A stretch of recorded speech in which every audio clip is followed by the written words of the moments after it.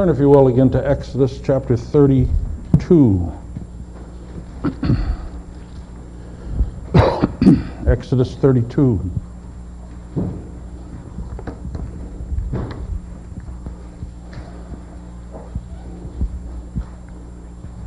This section of the book of Exodus has proved to be a real challenge to me to know how to divvy it up. Last week we set the size of a sermon text for one sermon as we discussed the whole section about the building of the tabernacle, picking up at the end of chapter 24 all the way through 31.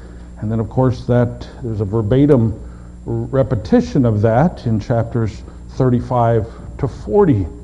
That's about 13 chapters. I don't know that we'll ever do that again. But this week we have a shorter text. This week only 3 chapters to look at. I know that sounds too long as well, but as Peter Enns says in his excellent commentary, chapters 32 to 34 cannot be separated without affecting the integrity of the whole. To chop up this narrative into smaller units, however convenient, will only disrupt the message they are intended to convey. So I'll try to work fast, and you listen close, and we'll make it through this familiar story. Let's start by just reading the story, and it's a bit lengthy, but then again a story, so we'll hear it for a while, beginning with chapter 31, reading through 34. When the people saw that Moses was so long in coming down from the mountain, they gathered around Aaron and said, "Come, make us gods who will go before us. As for this fellow Moses, who brought us up out of Egypt, we don't know what has happened to him." Aaron answered them, "Take off the gold earrings that your wives, your sons, and your daughters are wearing, and bring them to me." And so all the people took off their earrings and brought them to Aaron. He took what they had handed him, and he made it into an idol cast in the shape of a calf, fashioning it with a tool.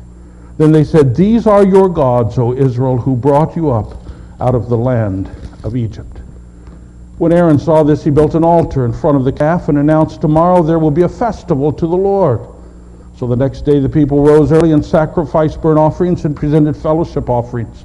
Afterward they sat down to eat and to drink, and they got up to indulge in revelry. And the Lord said to Moses, "Go down, because your people whom you brought up out of Egypt have become corrupt. They have been quick to turn away from what I have commanded them, and have made themselves an idol cast in the shape of a calf. They have bowed down to it and sacrificed to it, and have said, 'These are your gods, O Israel, who brought you up out of Egypt.' I have seen these people," the Lord said to Moses, "and they are a stiff-necked people. Now leave me alone so that my anger may burn against them, and that I may destroy them. And then I will make you into a great nation." But Moses sought the favor of the Lord his God. "O Lord," he said, "why should your anger burn against your people, whom you brought out of Egypt with great power and a mighty hand? Why should the Egyptians say, 'It was with evil intent that he brought them out, to kill them in the mountains and to wipe them off the face of the earth?' Turn from your fierce anger, relent, and do not bring disaster on your people. Remember your servants Abraham, Isaac, and Israel, whom you swore by your own self, 'I will make your descendants as numerous as the stars in the sky, and will give your descendants all this land I promised them, and it will be their inheritance forever.' Then the Lord relented and did not bring on his people the disaster he had threatened.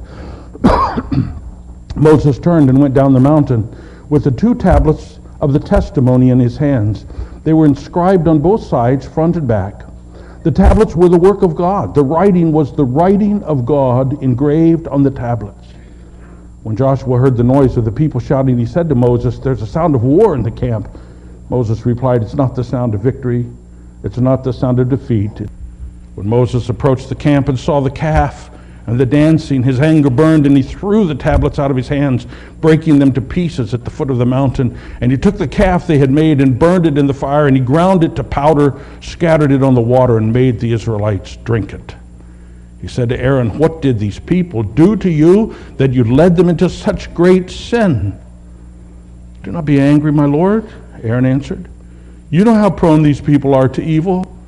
They said to me, 'Make us gods who will go before us. As for this fellow Moses who brought us up out of Egypt, we don't know what's happened to him.' So I told them, 'Whoever has any jewelry, take it off.' And they gave me the gold and threw it into the fire, and out came this calf." Moses saw that the people were running wild and that Aaron let them get out of control and so became a laughing stock to their enemies. So he stood at the entrance of the camp and he said, "Whoever is for the Lord, come to me." And all the Levites rallied to him. Then he said to them, "This is what the Lord, the God of Israel, says. Each man strap a sword on his side, go back and forth through the camp, from one end to the other, each killing his brother and friend and neighbor." And the Levites did as Moses commanded, and that day about 3,000 of the people died. Then Moses said, "You have been set apart to the Lord today, for you were against your own sons and brothers, and he has blessed you this day." The next day Moses said to the people, "You have committed a great sin, but now I will go up to the Lord. Perhaps I can make atonement for your sin." So Moses went back to the Lord and said, "Oh, what a great sin these people have committed. They have made themselves gods of gold. But now please forgive their sin. But if not, then blot me out of your book, as you have written." The Lord replied to Moses, "Whoever has sinned against me, I will blot out of my book. Now go lead this people to the place I spoke of, and my angel will go before you. However, when the time comes for me to punish, I will punish them for their sin." And the Lord struck the people with a plague because of what they did with the calf Aaron had made. Then the Lord said to Moses, "Leave this place, you and the people you brought up out of Egypt, and go up to the land I promised on oath to Abraham, Isaac, and Jacob, so I will give it to your descendants. I will send an angel before you and drive out the Canaanites, Amorites, Hittites, Perizzites, Hivites, and Jebusites. Go up to the land flowing with milk and honey, but I will not go with you, because you are stiff-necked people, and I might destroy you on the way." When the people heard these distressing words, they began to mourn, and no one put on any ornaments. For the Lord had said to Moses, "Tell the Israelites, you are stiff-necked people. If I were to go with you even for a moment, I might destroy you. Your ornaments, and I will decide what to do with you." So the Israelites stripped off their ornaments at Mount Horeb. And Moses used to take a tent and pitch it out some distance away, calling it the tent of meeting.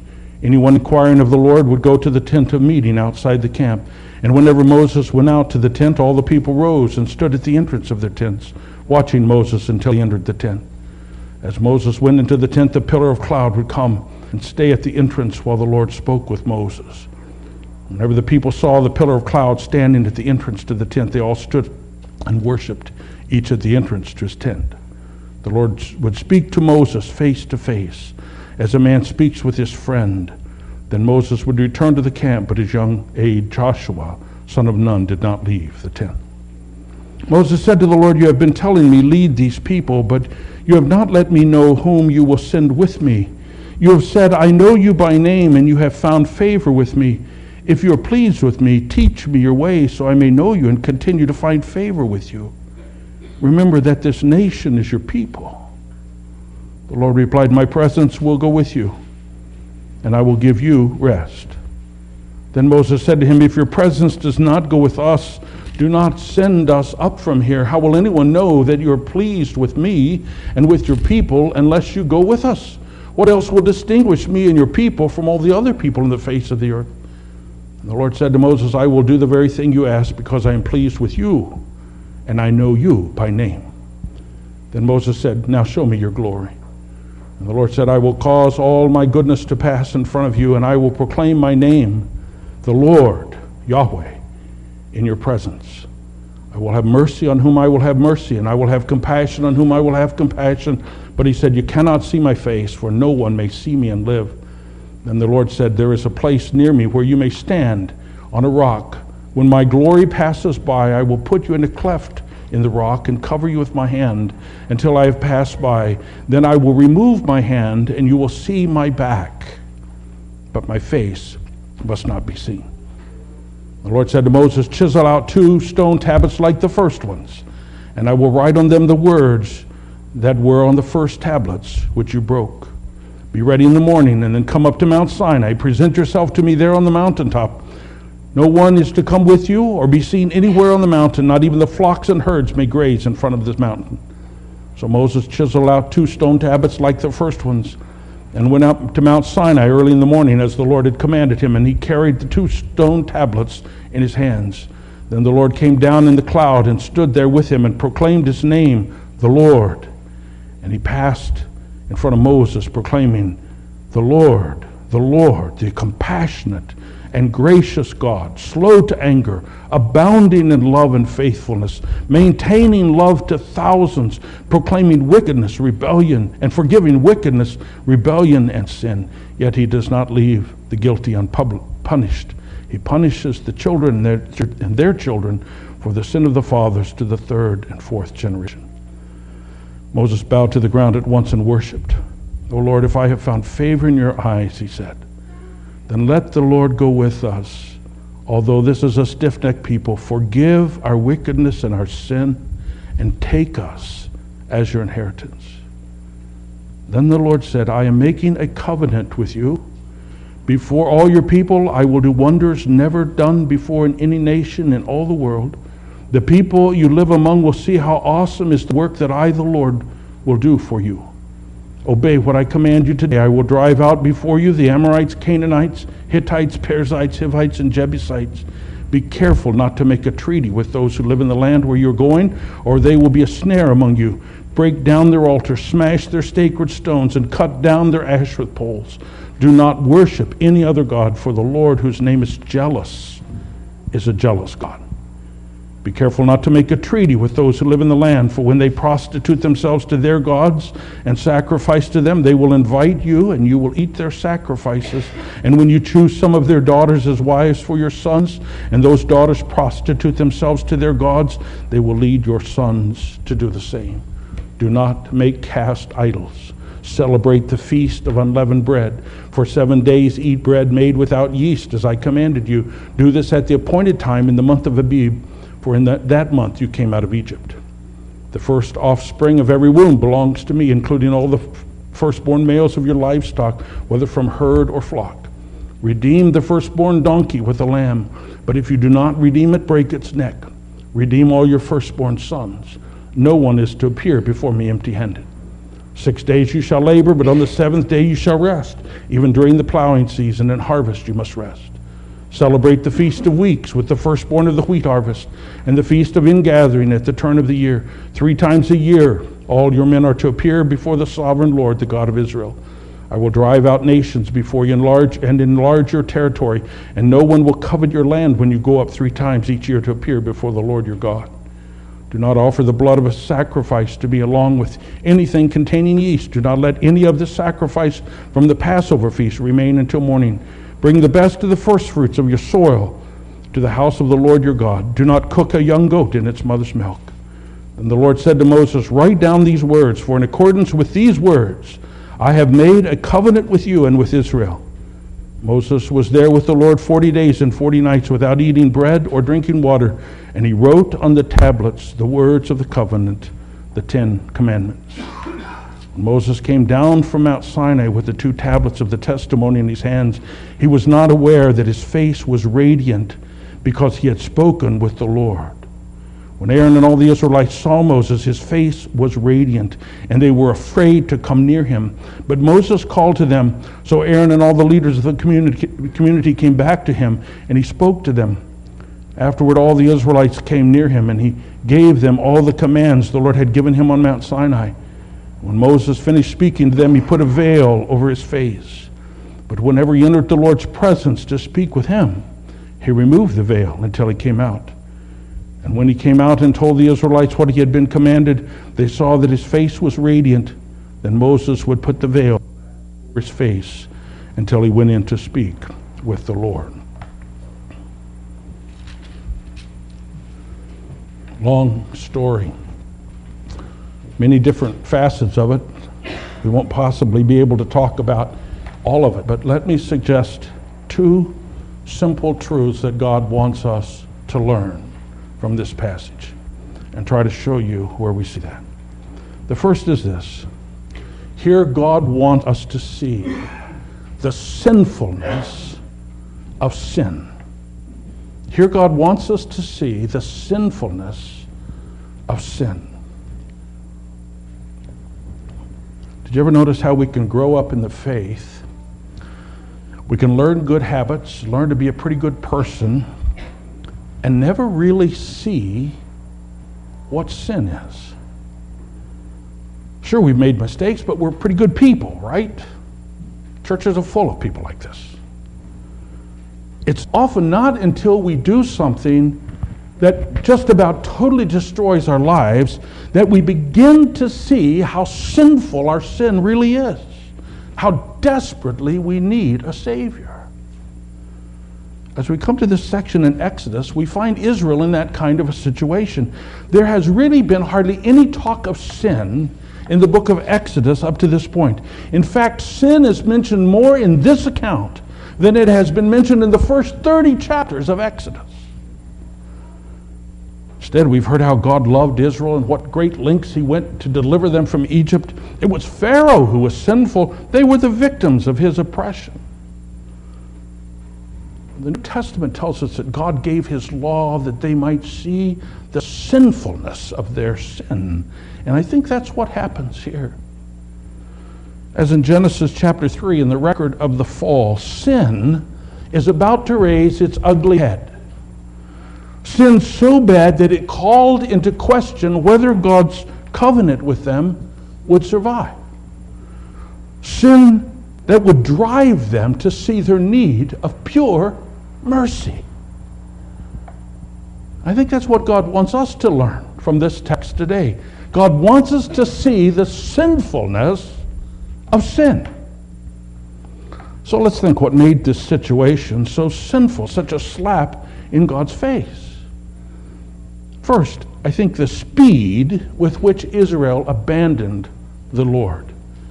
God had appeared to them with majesty and fire and sound and fury on Mount Sinai. They heard his voice giving the law of Moses. When Moses came back with the book of the covenant, they responded with one voice, "Everything the Lord says, we'll do." When Moses returned to the mountain to receive God's instruction for the tabernacle, before God could even finish his instruction, they forgot everything they had heard. They abandoned everything they had committed themselves to, and they began to act like pagans who never knew the Lord. Peter Enns notes that the rapid pace with which we move the rapid pace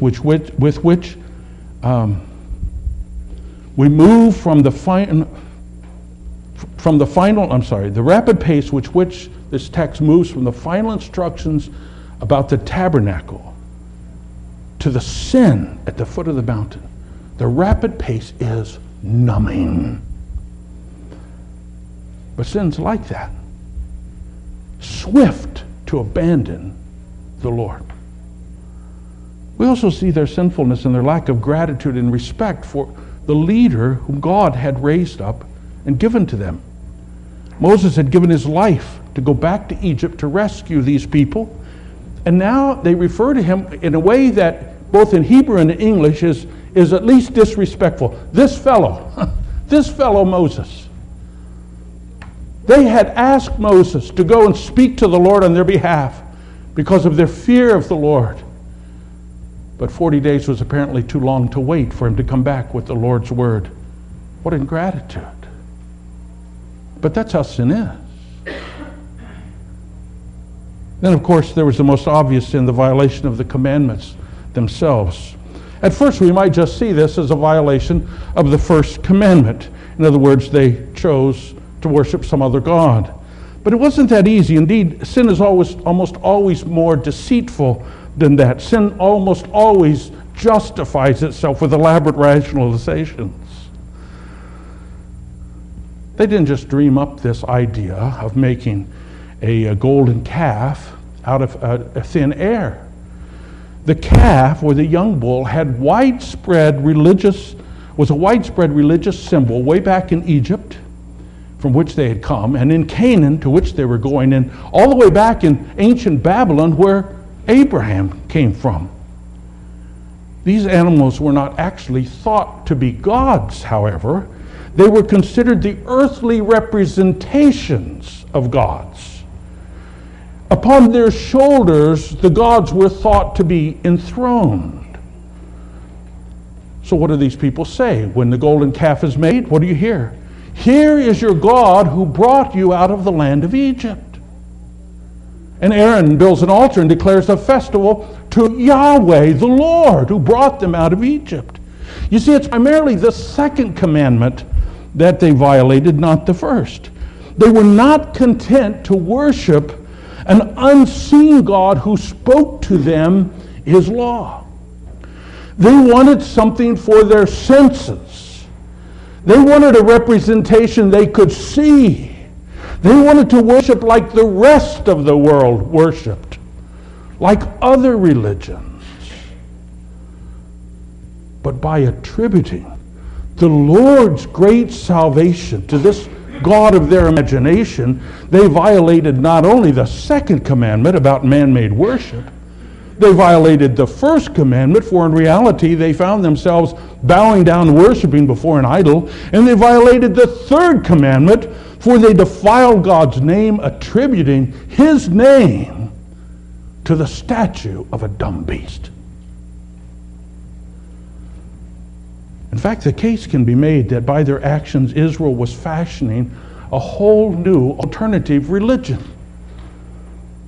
Here's a different representation of God's presence. Not the Ark of the Covenant, but the back of a bull.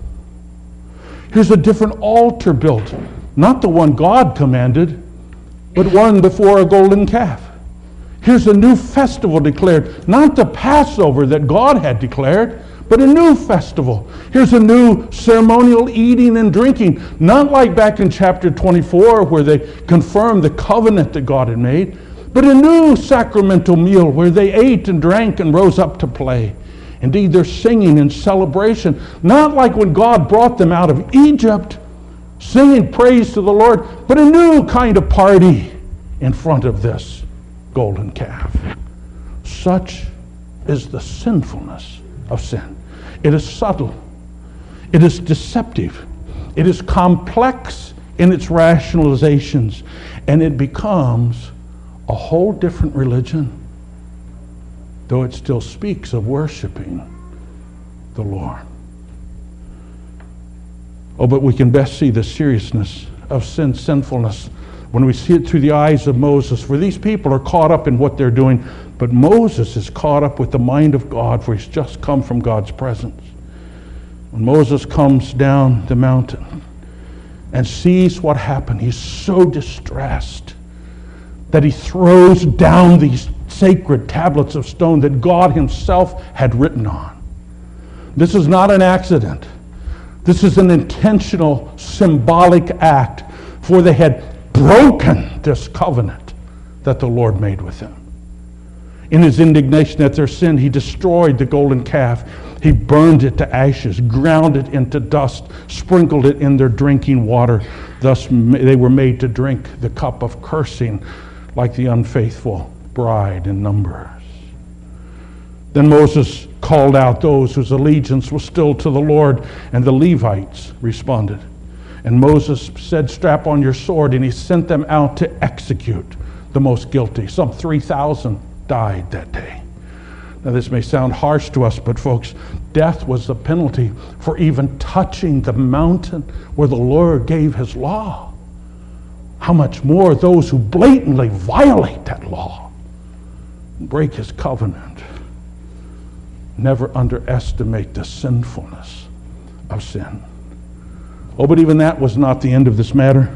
For in verse 30 of chapter 32, Moses goes back to the Lord on behalf of these sinful people. He says, "You have committed a great sin, but now I will go up to the Lord. Perhaps I can make atonement for you." And so Moses went and made his request to the Lord, but the Lord was not persuaded by Moses' request. He promised to punish the guilty, and sure enough, verse 35 says he sent plagues upon them. Oh, but the worst judgment of all was God's declaration that his presence would no longer go with these people up to the land of promise.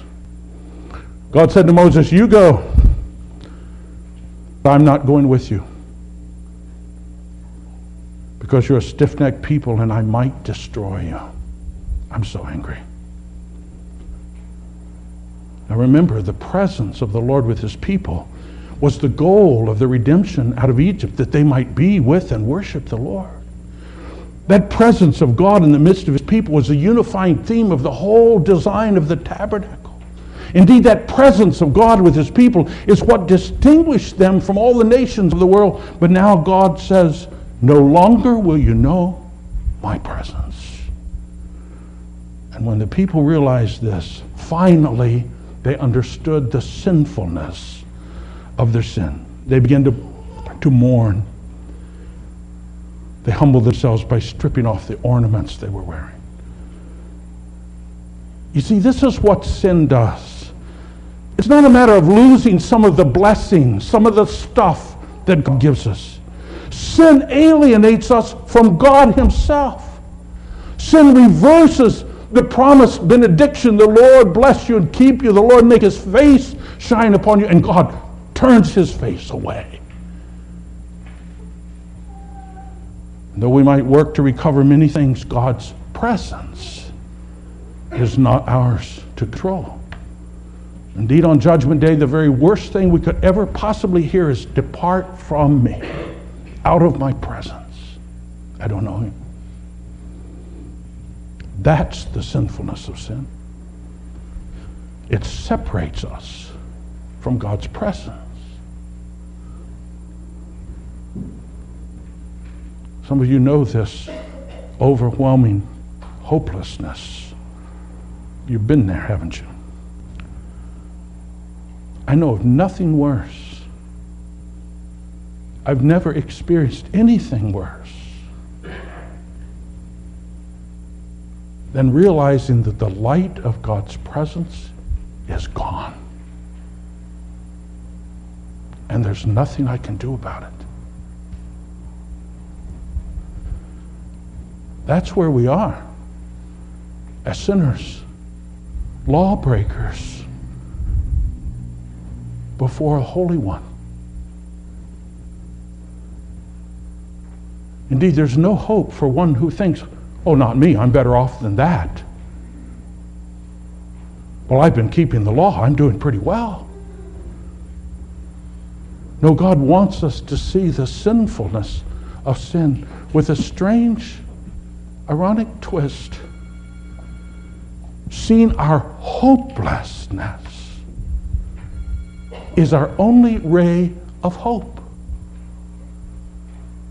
Seeing our hopelessness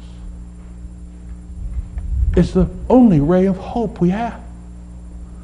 Which brings us to the second thing we need to learn from this passage.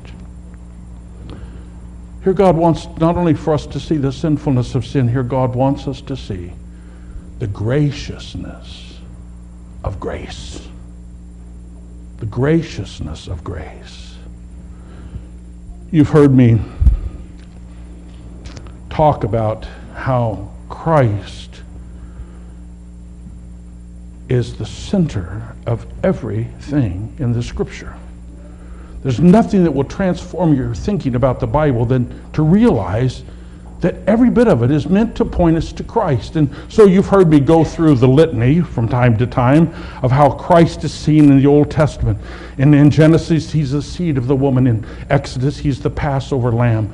In Leviticus, he's the high priest. In Numbers, he's the pillar of cloud and the pillar of fire. In Deuteronomy, he's the prophet like Moses. In Joshua, he's the captain of our salvation. In Judges, he's the judge and lawgiver. In Ruth, he's the kinsman redeemer. In Samuel, he's the trusted prophet. In Chronicles and Kings, he's the king, the reigning king. And so it goes throughout book after book after book of the Bible. For nowhere can you look in Scripture but what Jesus is what the Scripture's talking about. Well, here in Exodus 32 to 34, we see Jesus too. But here we see Jesus foreshadowed in the person of Moses. Throughout Jewish history, no one holds a more favored position, a more privileged and honored position than Moses. For Moses was God's appointed mediator, as we've seen before. But here, especially in the actions of Moses, we see not just the greatness of Moses, but we see a foreshadowing of Christ, the ultimate mediator between God and man. Here Moses points us to the one in whom the grace of God comes in all of its graciousness. Here God wants us to see that graciousness of Christ as it's pictured in the person Moses. So consider with me, think down through this story again, of what we see in Moses that points us to Christ. There's several things. First, when Moses hears of Israel's sinfulness, he's still up on the mountain with the Lord himself. In fact, he hears from the Lord. We find this discussion in chapter 32, verse 7 to 14. The Lord's displeased with his people, and he says to Moses, now leave me alone so that my anger can burn against these people. I'm going to destroy them. And instead, I'm going to make of you, Moses, a great nation. God's had enough. He's ready to get rid of these people. Start all over. Moses will be the new Abraham. Sounds like quite an opportunity for Moses, doesn't it? But Moses will have none of it. He argues with the Lord. Lord, if you do this, your own name will be maligned among the Egyptians. Lord, if you do this, what about your promises to Abraham, Isaac, and Jacob? Moses argues with the Lord to not forget his promises, to not focus on himself, but to save his ancient people. And the Lord relents and does not destroy them. Now, can you begin to see how the grace of God here points us to Jesus? Before time began, God saw what was going to happen. He knew how Adam would sin. And so what will he do with Adam? Will he just destroy Adam and start over somewhere? No, God entered into a covenant with his son, and the son said, I will go. I will become a descendant of Adam in order to save this people. Such is the graciousness of grace. Then Moses comes down and he actually sees the behavior of the Israelites, and he could no longer contain his anger. It was worse than he ever imagined. So as we've already pointed out, he destroyed the statue and he destroyed the guiltiest of the people. But then in verse 30 of chapter 32, Moses still goes back to the Lord hoping to make an atonement for the people. And Moses, understanding the sinfulness of sin much better than they did, understands what kind of atonement would be necessary. And listen to what he says to the Lord. Here's Moses' deal. Now, Lord, please forgive their sin. But if not, blot me out of your book. Did you get that? Moses offers to die in the place of this people if that will cause them to be forgiven. Well, the Lord rejects Moses' offer, saying, no, the guilty will be punished themselves. But you see, in making that kind of an offer, Moses points us to Christ. Moses was not rejected because he had a bad plan there, only because he was not qualified enough to do that. But Jesus is qualified. As a man, he's able to be our representative, taking our sin upon himself. And as God, he's able to pay that penalty of sin. What Moses proposed that day, that he would substitute for the sin of the people, is exactly how sin was atoned for in the end. Christ Jesus died for our sin, the righteous one for the wicked. He took our sin upon himself and paid the penalty that we might be forgiven. You see, Moses, in his concern for atonement, is pointing us to Jesus, who will actually do that. He wants us to see the graciousness of his grace. As this story goes on, because of Israel's sin, God's attention is turned completely to Moses. This section about Moses pitching his tent outside the camp, it sounds like, as we read the NIV, that's a pattern of Moses. But I think it was a one-time thing. That what happened was Moses moved his tent outside the camp. And when he did, the sign of God's presence, the pillar of cloud, moved to be over Moses' tent. There the Lord met with Moses alone. for only Moses was pleasing to him. But Moses was still concerned for the whole nation. Moses began to question God about what was going to happen here, about the plan to go to the land of promise.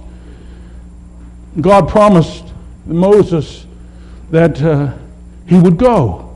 God said to Moses, my presence will go with you, singular, you, Moses. But that's not good enough for Moses. Moses said, if your presence does not go with us, plural, then don't send us. For God's presence that distinguishes his people from the rest of the nation. And once again, as Moses argued with the Lord and interceded with the Lord, God agreed that he would go with them. Now, do you see how this has Jesus' name written all over it again? How do we know Jesus? How do we know God's presence? Because we're good enough? No. Because we're in Christ, for God is pleased with Jesus, as he was pleased with Moses, not the nation. But this Jesus who died also rose from the dead and promised us his presence to the end of the world. And on the day of Pentecost, he sent his Spirit to dwell in our midst. And because of Christ, we do know God's presence. Moses, the great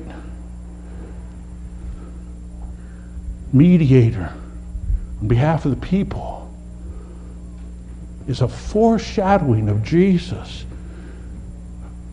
by whose grace we know the presence of God. God wants us to see the greatness of that grace.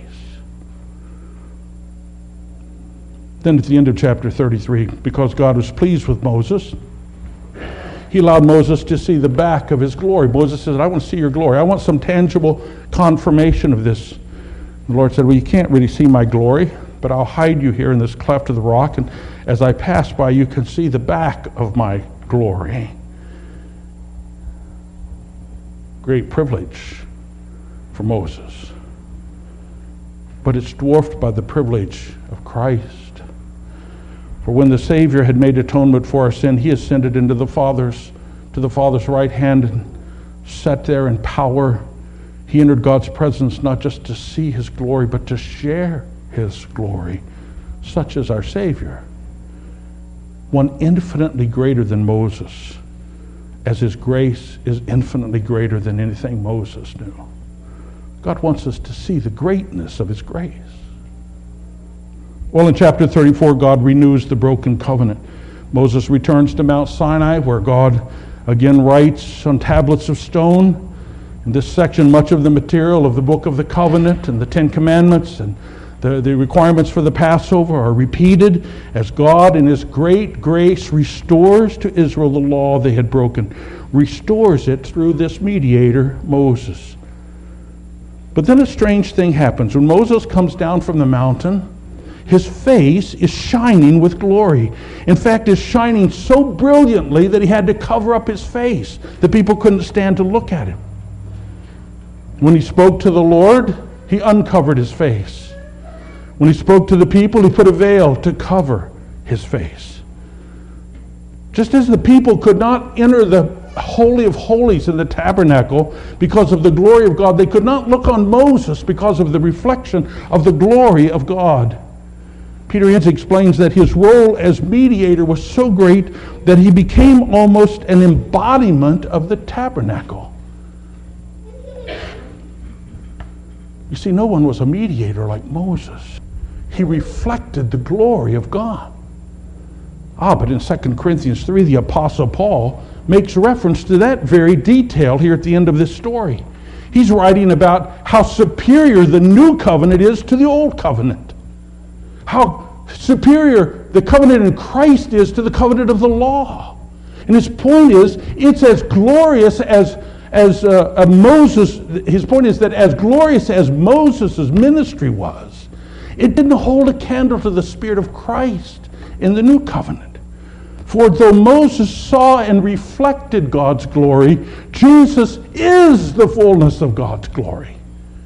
And he is our mediator, who reconciles us to God and gives us his own Spirit.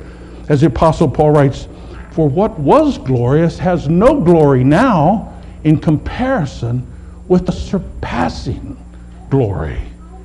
Speaking of Christ. And that's God's concern as we read these chapters. He wants us to see the glorious graciousness of His grace extended to us, not just through Moses, but in Christ. That's the point here. This morning I tell you, if God has in His grace allowed you to see the sinfulness of your sin, the hopelessness of your condition, He's brought you to that place in order that you might discover the grace that's in Jesus. That's the answer to the hopelessness. That was the answer to Israel's hopelessness, the grace of God mediated by Moses. And that's the answer to our hopelessness. This morning I call you to come to Jesus in faith, to cast yourself upon His mercy, to trust Him in His grace. He's the one who Moses is telling us about. With a big text, we just kind of whiz through it and don't talk about all the details. But lest we be tempted to go out and make some points that we shouldn't make from this, let me tell you a couple things that we should not learn from this text. This golden calf incident does not tell us how God is dealing with the world today. It does not say that because the world is so full of sin, and we see it everywhere, that we ought to expect God to strike down sinners at any moment. God is not striking down the wicked these days. This is a day of grace when God is saving the wicked. It's on Judgment Day He will strike down the wicked, not today. So this golden calf incident and all this story around it does not call us to go out to strike down the wicked either. Some Christians may envision themselves somehow strapping on swords like the Levites and going out to slay the wicked. No, God sent us with a different kind of sword, the sword of His Spirit, which is the Word of God, the gospel. That's how we address the wicked. Call them to repentance and tell them the grace in Jesus. He's not called us to be vigilantes for God. He's called us to be ambassadors of reconciliation. Another thing that we should not learn from this is that the golden calf incident does not tell us how God is dealing with His church either. Many Christians tend to think this way. Oh, God's anger is hanging over us. If we mess up, He's going to abandon us. No. God's not angry with His church. He's not just waiting to stomp on His people. Not because we're better than Israel, we're not. But because we are in Christ, with whom He's well pleased. We don't have to walk around cowering in fear because we don't measure up to God's law and He may strike us any moment. No. As Peter Enns writes so pointedly, to put it another way, the good news of the gospel is that Exodus 32 to 34 does not apply to us today. It's not that the nature of God has changed, but rather that a mediator has come by God's design who knew no sin and became sin for us. This perspective ought not minimize the story of the golden calf, but to see it as Christians ought to see it in light of the empty tomb. There's some things we ought not learn from this section. So what should we learn again? God wants us to see the sinfulness of sin. It's much worse than we're inclined to think. God is being merciful when He brings us to see our hopelessness. Then God wants us to see the graciousness of His grace to us in Jesus. Moses was a mediator like none before him. He's the greatest that Israel ever knew. But his greatness was only a foreshadowing, pointing us to Jesus, the perfect mediator, who now reconciles us forever to God. Amen. Let's pray. Thank you, Lord, for this account that you preserved for us that shows us, Lord, how sin works, and we certainly can identify with it. We've seen sin work in that deceitful, subtle way in our own lives until we would despair of your love for us and your presence with us. But we thank you, Lord, that woven through this account, you also show us the graciousness of grace. The grace that we really will only see and can only know through Jesus, but pictured there in the actions of Moses, your faithful servant. So, Lord, help us to live in light of these things, disdaining sin, everything that smacks of sin, and resting in your grace, in the love of our Savior, in whose name we pray. Amen.